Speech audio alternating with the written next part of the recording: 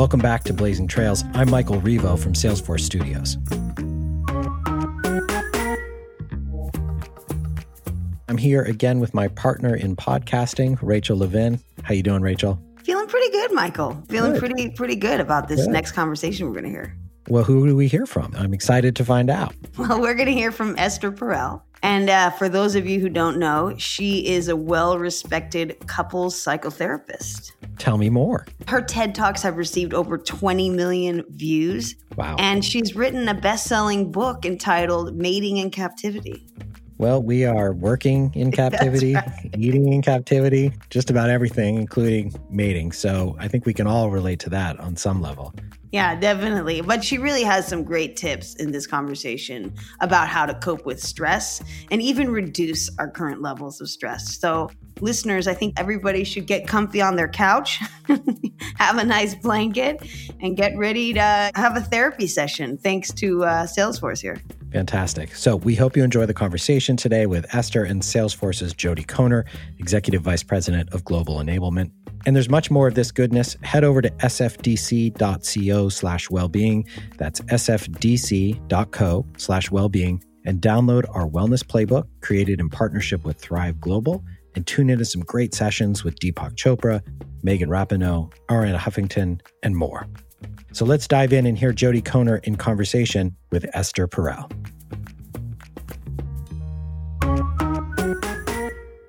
Hello, welcome to another edition of Be Well Together. This is a very special interpersonal edition where we are going to dive in deep on relationships, which have definitely been very, very top of mind for me through all of this. Just maintaining them, making sure they're quality driven in a 2-dimensional versus a 3-dimensional world, trying to figure out where and who needs my support the most, managing the whole work-life relationship things. It's really pretty infinite. And so today we're very thankful and grateful that we have Esther Perel joining us. She is truly one of the most insightful people in the world when it comes to the complexity and dynamics of relationships. Esther is a psychotherapist and an international and New York Times best-selling author and speaker. Her TED Talks have over 20 million views, and she helms a therapy practice in New York City. And she also serves as a consultant for Fortune 500 companies all around the world. So it is a great joy to have you with us here today, Esther. Welcome to Be Well Together. My pleasure. I think our goal today, Esther, is to hear a little bit from you about discovering key relationship touch points and transitions and negotiations and all those types of things. And then afterwards, we'll take some questions and answers. We have Kathy Troidel joining us today. Catherine Bowen is off, welcoming a new puppy into her life and getting some work-life balance. And we're happy you could join us today, Kathy, as well. So with that, Esther, I will turn it over to you. Let's dig deep for a moment into what is going on with relationships at this moment, because it is a massive overhaul. As it is, I would say that we all come to work with an official resume, which is our CV, and an unofficial resume, which is our relationship history.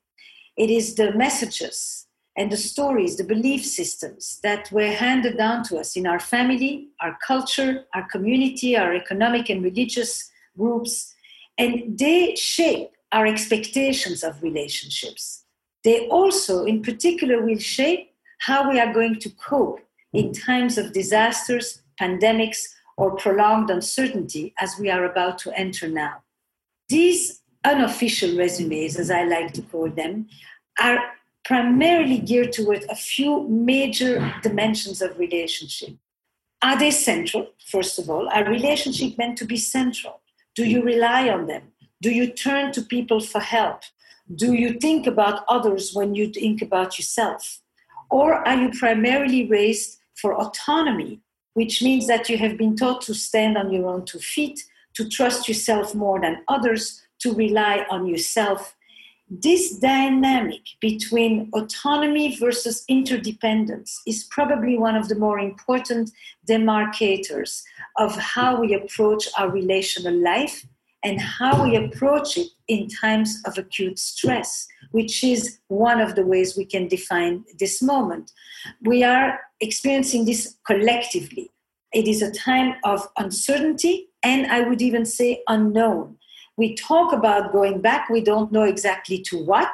We don't know if we even want to go back to what was. And we certainly are faced with this kind of threat that is often been, for a while, invisible until it hits. And then suddenly we were at the mercy of it. We are facing two specific things around COVID. One is, what does it mean to live with acute stress and prolonged uncertainty? And two, what are the new relationship challenges and opportunities that are created? Many of us have become basically touch hungry. We're tired of touching our screens, and we would love to be able to touch our loved ones. Some of us are living separated from them. We are either alone or in different countries, or living with a healthcare worker whom we are trying to remain physically distant from. We have parents that we cannot go visit. We have sick loved ones who we can't go and comfort. There are enormous and acute stresses from being too far apart, and for others from being too close together, because we're living 4 people in a tiny flat without the possibility of going out. It's almost a joke to say that we are working from home. I think it is probably much more accurate to say that we are working with home. And working with home means that we are at the same time, at the same place, like me, here at this table. It is my kitchen table. I am a mother here. I am a CEO. I am a psychotherapist. I am a podcast host for Where Should We Begin and How Is Work, which many of you may know. I supervise my colleagues because I have a group of therapists that I oversee on a weekly basis. I basically eat at this very same table morning, noon, and evening. I am a wife to my husband, who is joining me here. Oh my God, you're stressing me out. I am not unusual at all. All of us are experiencing all our roles on one spot in the same outfit without any boundaries, any demarcation, and anything that separates things, which has the result of making us exhausted at the end of the day. Everyone wants to know, why am I so tired? Because usually we live life in context. We live life in localized situations. You go to work, you go to the gym, you go to play your games, you go to visit your friends, you go to the theater, you change for them, you have rituals that highlight these demarcations, you have routines, you leave, you have time in between, you demarcate the space and you demarcate the time. Right now, it's one big bleeding wash. That is what is called working from home or with home. By the way, for many of us, the main boundary left is the mute button. That's when once the mute button goes up, you see there's a whole life here behind people's. There are 2 very important ways that we organize in times like this. What do I mean by times like this? It's a time that began with a massive disruption. It's disruption in your work life, disruption in your home life, disruption in your relationships, in your routines, disruption in the world that you knew, in the way that you thought your plans were going to manifest, which is the real experience of grief and loss in this moment. And faced with this disruption, some of us change everything, and some of us anchor for what is called the principle of continuity. I'm going to maintain my routines, my habits, my relationships, my weekly appointments as best I can, because if I maintain my role, I maintain my sense of identity.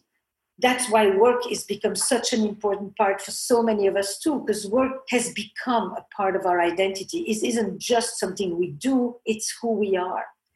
And for others, the disruption means it doesn't matter what time the kids go to sleep. And so if we don't do the 4 hours, we just do 2 hours. And it doesn't matter what I look like, and because nothing is usual anymore. And I give in to the disruption. And the disruption becomes the organizer of our life or my life at this moment. That dynamic between continuity and disruption in relationship is essential. And then with that, you will see that your families, your relationships, your teams organize in 2 specific ways. One is, what is the affect? What are the feelings that people can talk about? How much do people identify the feelings? The sadness, the loss, the grief, the mourning, the despair, the helplessness, but also the solidarity, the courage, and the hope. If we name the feelings, we actually build resistance to stress. This is the most important thing. To reduce stress is to identify and articulate the feelings. but what is the culture? Are we allowed to identify the feelings? And two, how does the system, the relationship, the company organize around roles and structure? Who's in charge? Who does what when? Who relies on whom?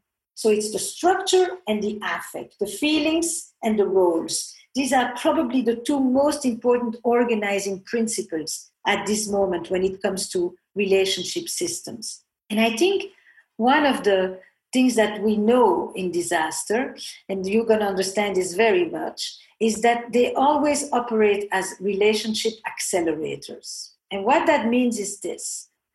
This is a scary time. Life is short. Who knows what's going to happen? Therefore, I'm going to start to focus on the essence, on my priorities, on what I really want to do, on what this company is really about, on what matters to me in my relationships and in my marriage, etc., etc. And that's one of the reasons when people say life is short, what am I waiting for? Therefore, let's have a baby, let's be together, let's get married. Or life is short, I've waited long enough, what am I waiting for? I'm out of here as soon as the door opens. And we've always talked about more divorces, more babies in the aftermath of disaster. This is really one of those reasons. It is the presence of the feeling of the shortness of life and the acute precariousness of life in a way that makes us jump for the decisions. That's one thing, the relationship accelerator. And then under stress, you will notice some of us have become highly logical. We are the structuralists. We read, we gather the data, the facts, and we organized our house. We were the first ones to buy the toilet paper. We were very, very clear. And then others really want to talk about what we experience, our feelings. And what often happens is that you have in a relationship one of each, or even on a team, you have one of each. You have the logical ones who don't really want to belabor the feelings and keep to the target, keep to the calendar. And then you have the other people who have a real need to first talk about what's going on with them. Inside the couple, one of the most useful stress-reducing conversations is where one person gets to actually talk about what they're going through and the other person just listens. Just listens. That is very much the essence. It's not about solving the problem. Many of the things that we are currently confronting can't really be solved on an existential level, or we are solving them for the short term. Being listened to gives us a feeling that we are not alone, which is probably one of the most calming things we can experience. So on our team, for example, we start our weekly meetings at this moment, and we ask, how is everybody? Where are you? Is everybody's family fine? We do a touch point, not on what have you done on the project, but we start with where are you at personally? You matter to us. What you're going through matters to us. It's short. It's a few minutes. Does anybody have anything that's important for us to know about what's changed in your life in the last week? That's an important stress reduction question. What are some of the things that you have done this week that perk you up? That's a stress-reducing question. What are some of the things you have done for self-care? And what are some of the things that you've done for others that have meant something important for you? Because with purpose, when we do for others, we reduce fear and helplessness. We feel empowered and we feel less stressed. It's all a chain in that direction.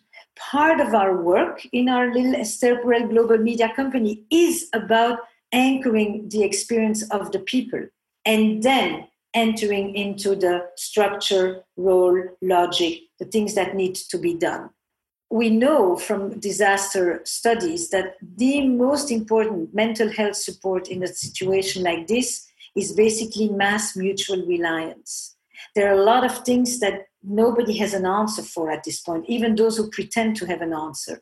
But what we need is the conversation with others where we can hold space for the ambivalence, for the uncertainty, for the tough questions about what it means to be a leader at this moment. What is our responsibility to others? How much do I really need to enter into the private lives of other people, which de facto we are doing once the screen is on at this moment. We are in people's kitchens, bedrooms, basements, closets. We have never been more intimate with the people that we work with and for many of us that we live with. I think that one of the other important stress reducers is the tempering of our expectations. Everybody who went home and thought that they were going to be massively productive now because it's about doing all those projects that we didn't have a chance to do is going to be often thwarted and frustrated and often ashamed as well that they didn't get to do what they were meant to do. We've gone in phases. We had the warning period where people were busy organizing the physicality of their places. Then we had the planning, that people moved, people went home, they understood that it's not going to be 2 weeks, it's going to be longer. It's been 2 months for many of us. Then we went into the grief phase, which is really acknowledging the massive amounts of loss, the weddings that won't take place, the trips that won't happen, the schools that will not resume, etc., etc. Those losses. It's not just a physical death. And now we have entered the stale phase. How long of this? I can't move anymore, and I'm sitting here. I'm becoming just so immobilized. And that same lack of energy is also often entering our relationships. We have to become more intentional and more willful to stay connected, to make separations between work and home, to clear the table, to actually get dressed for the evening dinner, to pretend we're going on a date, to create a different atmosphere in the house, to have family time, work time, to create routines, rituals, and boundaries. Those are probably the 3 most important energizers at this moment in our relationships. Routines, the things I do every morning together and for myself. Together doesn't mean just with people who are in the room with me, but it's also for people that I am in touch with, those that I'm calling on a daily basis or a weekly basis. The rituals, the times that are special, that are separate from the weekday, so that the weekend and the weekday are not the same, the evening and the morning are not the same. And the boundaries, the places where I find autonomy, the music headphones I put on, the walks I take alone, the conversations I have by myself, the moments that are quiet where I can find space even in a tight room. You know, our kids know to do something that is extremely important for us to be able to do too. They can within a moment turn around and suddenly see themselves be the captain of the ship. And they will understand that freedom in confinement comes through their imagination, through play. They instantly are in another world. And we too must engage the freedom of the mind that is not physically trapped at this moment in order to be creative, innovative, and imaginative beyond the borders that are closing us off in the physical sense. I think that kind of gives us some of the of what I want to talk about. And I love that. And I really appreciate you kind of going through those phases. As you were talking about that was really resonating with me and kind of where we've landed. And this feeling now of staleness, of the monotony, and also I think the importance of boundaries. That really resonated with me because I think that what I am seeing now is burnout. I'm seeing people that came at it with a great attitude. They got through their shock. They figured out how to homeschool. They figured out all their Zooming and their backgrounds, and they got a high from being really productive for a while. And now they're tired. And they're tired and they don't know when the end is in sight. I would love to talk a little bit about those boundaries because I feel people could probably use some advice on how to know when you're shutting the work relationships down, and almost the total polar opposite in your relationships at home. Having space is a good thing sometimes, and having a little distance, and you can't get that. And those 2 things seem to be battling. The relationships at work need more and more time and have less and less boundaries. And the relationships at home need a little breathing room and a little space, and neither of which seem to be easily managed. I would say that one of the most important balance in every relationship, in every system for that matter, is separateness and togetherness. How people manage that. What is together and what is apart? What is connected and what is autonomous? What is freedom and what is dependency? What is change and what is tradition? What is stability? What is adventure? Whichever way we want to name it.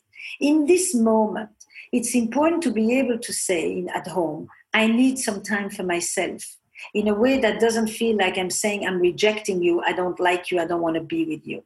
People need to understand that everybody here has to resource and to soothe themselves. Some of us tend to resource by going off on our own, and some of us resource by connecting to others. There is no right and wrong here.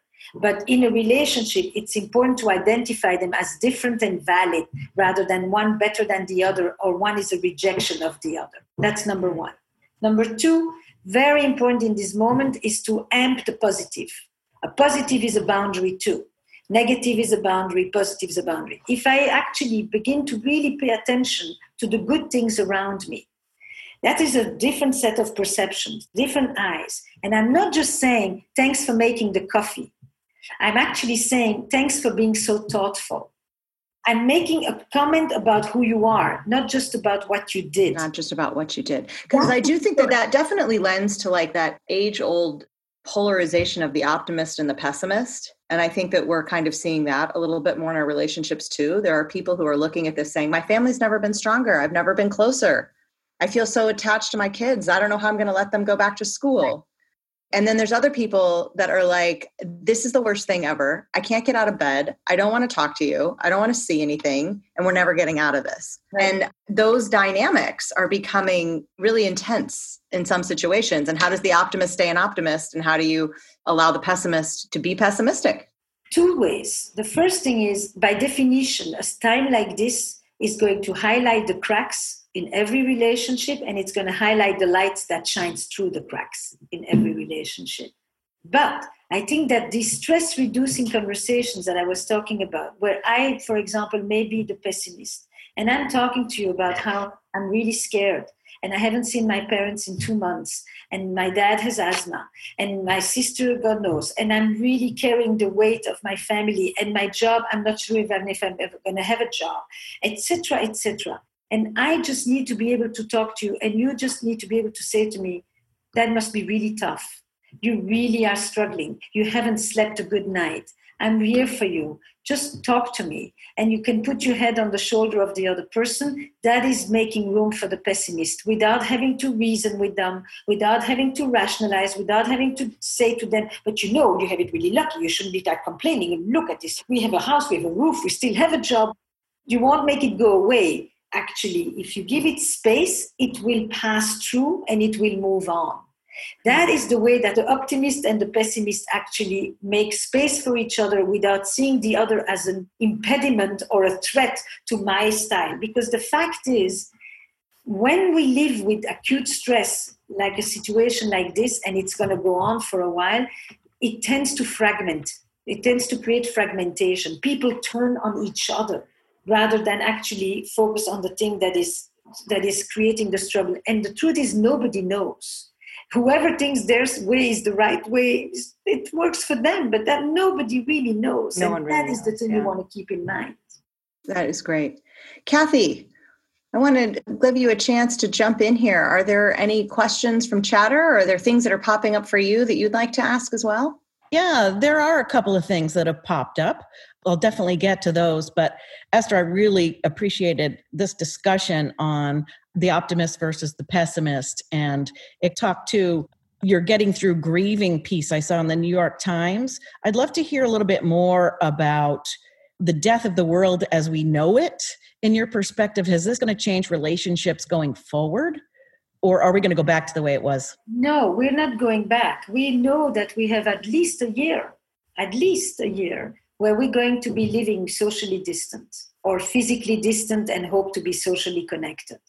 There are two things at this moment that we are deprived of in a massive way that are essential to trust, to connection, and to mental health. One is eye contact. I think I'm looking at you, but I know I don't. The day I'm looking to see this thing, I'm going to be looking down, I'm going to be looking up because I'm looking for your gaze and I can't find it. And It's through the eyes that the trust really gets established. That is a real issue. Second of all, I'm tired of holding my laptop the whole day. I don't want to touch screens. I want to touch people. So I'm here with my partner, but I haven't seen my children in 2 months. And I am dying to touch my children. But my children are living differently from me. at this moment. Slowly, they're coming out of their confinement. They're not in a risk group. And so we're going to start to have all these questions about who have you seen and where have you been? And therefore, can you come close? And people are going to be touch hungry. And we can live without sex, but we can't live without touch. We become angry, irritable, and depressed when we are not touched. So those are two long-standing things that are going to do something to us that I cannot yet predict to you in advance. But I do know where we come from, and therefore I know what it's going to mean when we don't have it. Great, thank you. We've had another question on creativity. So some people are finding that their creativity is tampered down, and I think that went to your discussion about all these projects we thought we were going to get done, all this creativity we thought we'd unleash. How do you recommend getting to that?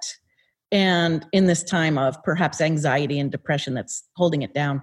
It is a fascinating thing to know that the human spirit is capable in times of massive restrictions to come up with the most imaginative solutions. So it's not de facto that we become stale versus creative. But it is true that a little bit of anxiety can generate a lot of energy and surge. We need that anxiety also to be vigilant. But too much anxiety and we shut down and we go into panic mode and we cannot be creative. I sincerely think that watching children is one of the ways that we can see how you remain creative. They have a capacity of lifting themselves out of reality, out of the confines of the limitations of the moment, and enter a space of imagination in which it is limitless. By the way, people who have actually lived for years in solitary confinement, this is what they describe. The freedom of the mind is where you find the freedom under confinement. And it involves other people. So, for example, I think that in work situations, we have seen that we have meetings where we do survival. Where are we going? What do we need now? How do we preserve everybody? How do we pay the salaries to everyone? All of that. But then we have really created weekly at least 2 creative meetings where we are talking about the future, where we are coming up with ideas. We are just brainstorming, ideating, not thinking from the stress place, but thinking from the hopeful place. And these meetings have become so sustaining for us. It's very interesting. I didn't know this in advance. I thought we should take the opportunity, since I'm not going anywhere, to think about what we want to do. But in fact, thinking open-ended in a moment that feels so restricted is creativity. And that is done in groups. Some people are going to do it very much alone. They sit and they like it. But the majority of us are iterative beings who like the conversation and who jump off each other's ideas. I do Where Should We Begin the podcast, and I interviewed couples under lockdown to see those for whom this situation became actually a period for connection, for regeneration, and for creativity, and those for whom it kind of highlighted that there was not much. That accelerator, that relationship accelerator. Yeah, that's really something. You see it over and over again. You see ideas that come and then you see just this kind of swimming through molasses, heaviness, where, Yeah. Well, this has been incredibly enlightening and really given me a lot to think about. I really appreciate the structure that you've given to this flow of events and our relationships and the Energizer tools. I wrote down a lot of those and the stress reducers. So thank you very much for the great gift of your time. We really appreciate having you on here. And with that, everyone, get out there, be happy, be safe, be well, and we'll see you again later. And thank you, and hope to stay connected with all of you at estherperel.com. Bye-bye. Wonderful. Perfect. Thank you. Bye-bye. Wow, Rachel, I feel like I've just had an intense therapy session. Lots to unpack here. Can you help me out? Yeah, it really spoke to me about how she talked about naming your feelings and the idea of helping those around you by making them feel heard. And I feel like, actually that happened between you and I last week. I came to you and I was telling you that I was really feeling isolated, especially with the announcement of this latest lockdown here in California. And so it was really good for me to actually articulate that to you. And immediately, actually, I felt better. Yeah. And when you have that kind of honesty and communication, I think so many times you're thinking about what the other person may be thinking and anticipating that. And it could be totally wrong. And so naming those feelings and having the courage to have those conversations is so critical, whether it's in your personal relationship or work. Again, it's all these human relationships and drive so much of what we are every day. So thank you for bringing that up. And I do think it was really helpful to have that communication. Yeah, I think now, especially as, Esther pointed out, the line between like your work life, your professional life, your personal life, there are no more divisions. So yeah, I think that, having, especially in your working relationships, that ability and comfort level to be able to say, you know what, I'm struggling here. Maybe that's affecting your work. And maybe the person you're working with will have a lot more compassion and understanding about it if they can understand where you're coming from. Absolutely. And I thought what she was talking about, those spaces in between that we so took for granted, where just moving from one meeting to another, from one conference room to another, driving somewhere, all of those transitions that we used to have that helped us create space and a little bit of time for ourselves and a transition time, we just don't have anymore. No. And the impact of that is hard to say, and I think so different for so many different people. So being able to just think about that and talk about that is really important. Yeah, I like the way she said that, for many of us, what the boundary we have left is the mute button. So I think that's true. But anyway, yeah, it was great to be able to share this talk with our listeners. Okay, well, lots to digest. Rachel, thanks for joining us today. Great to be here, Michael. I'm Michael Revo from Salesforce Studios. Thanks, everybody, for tuning in.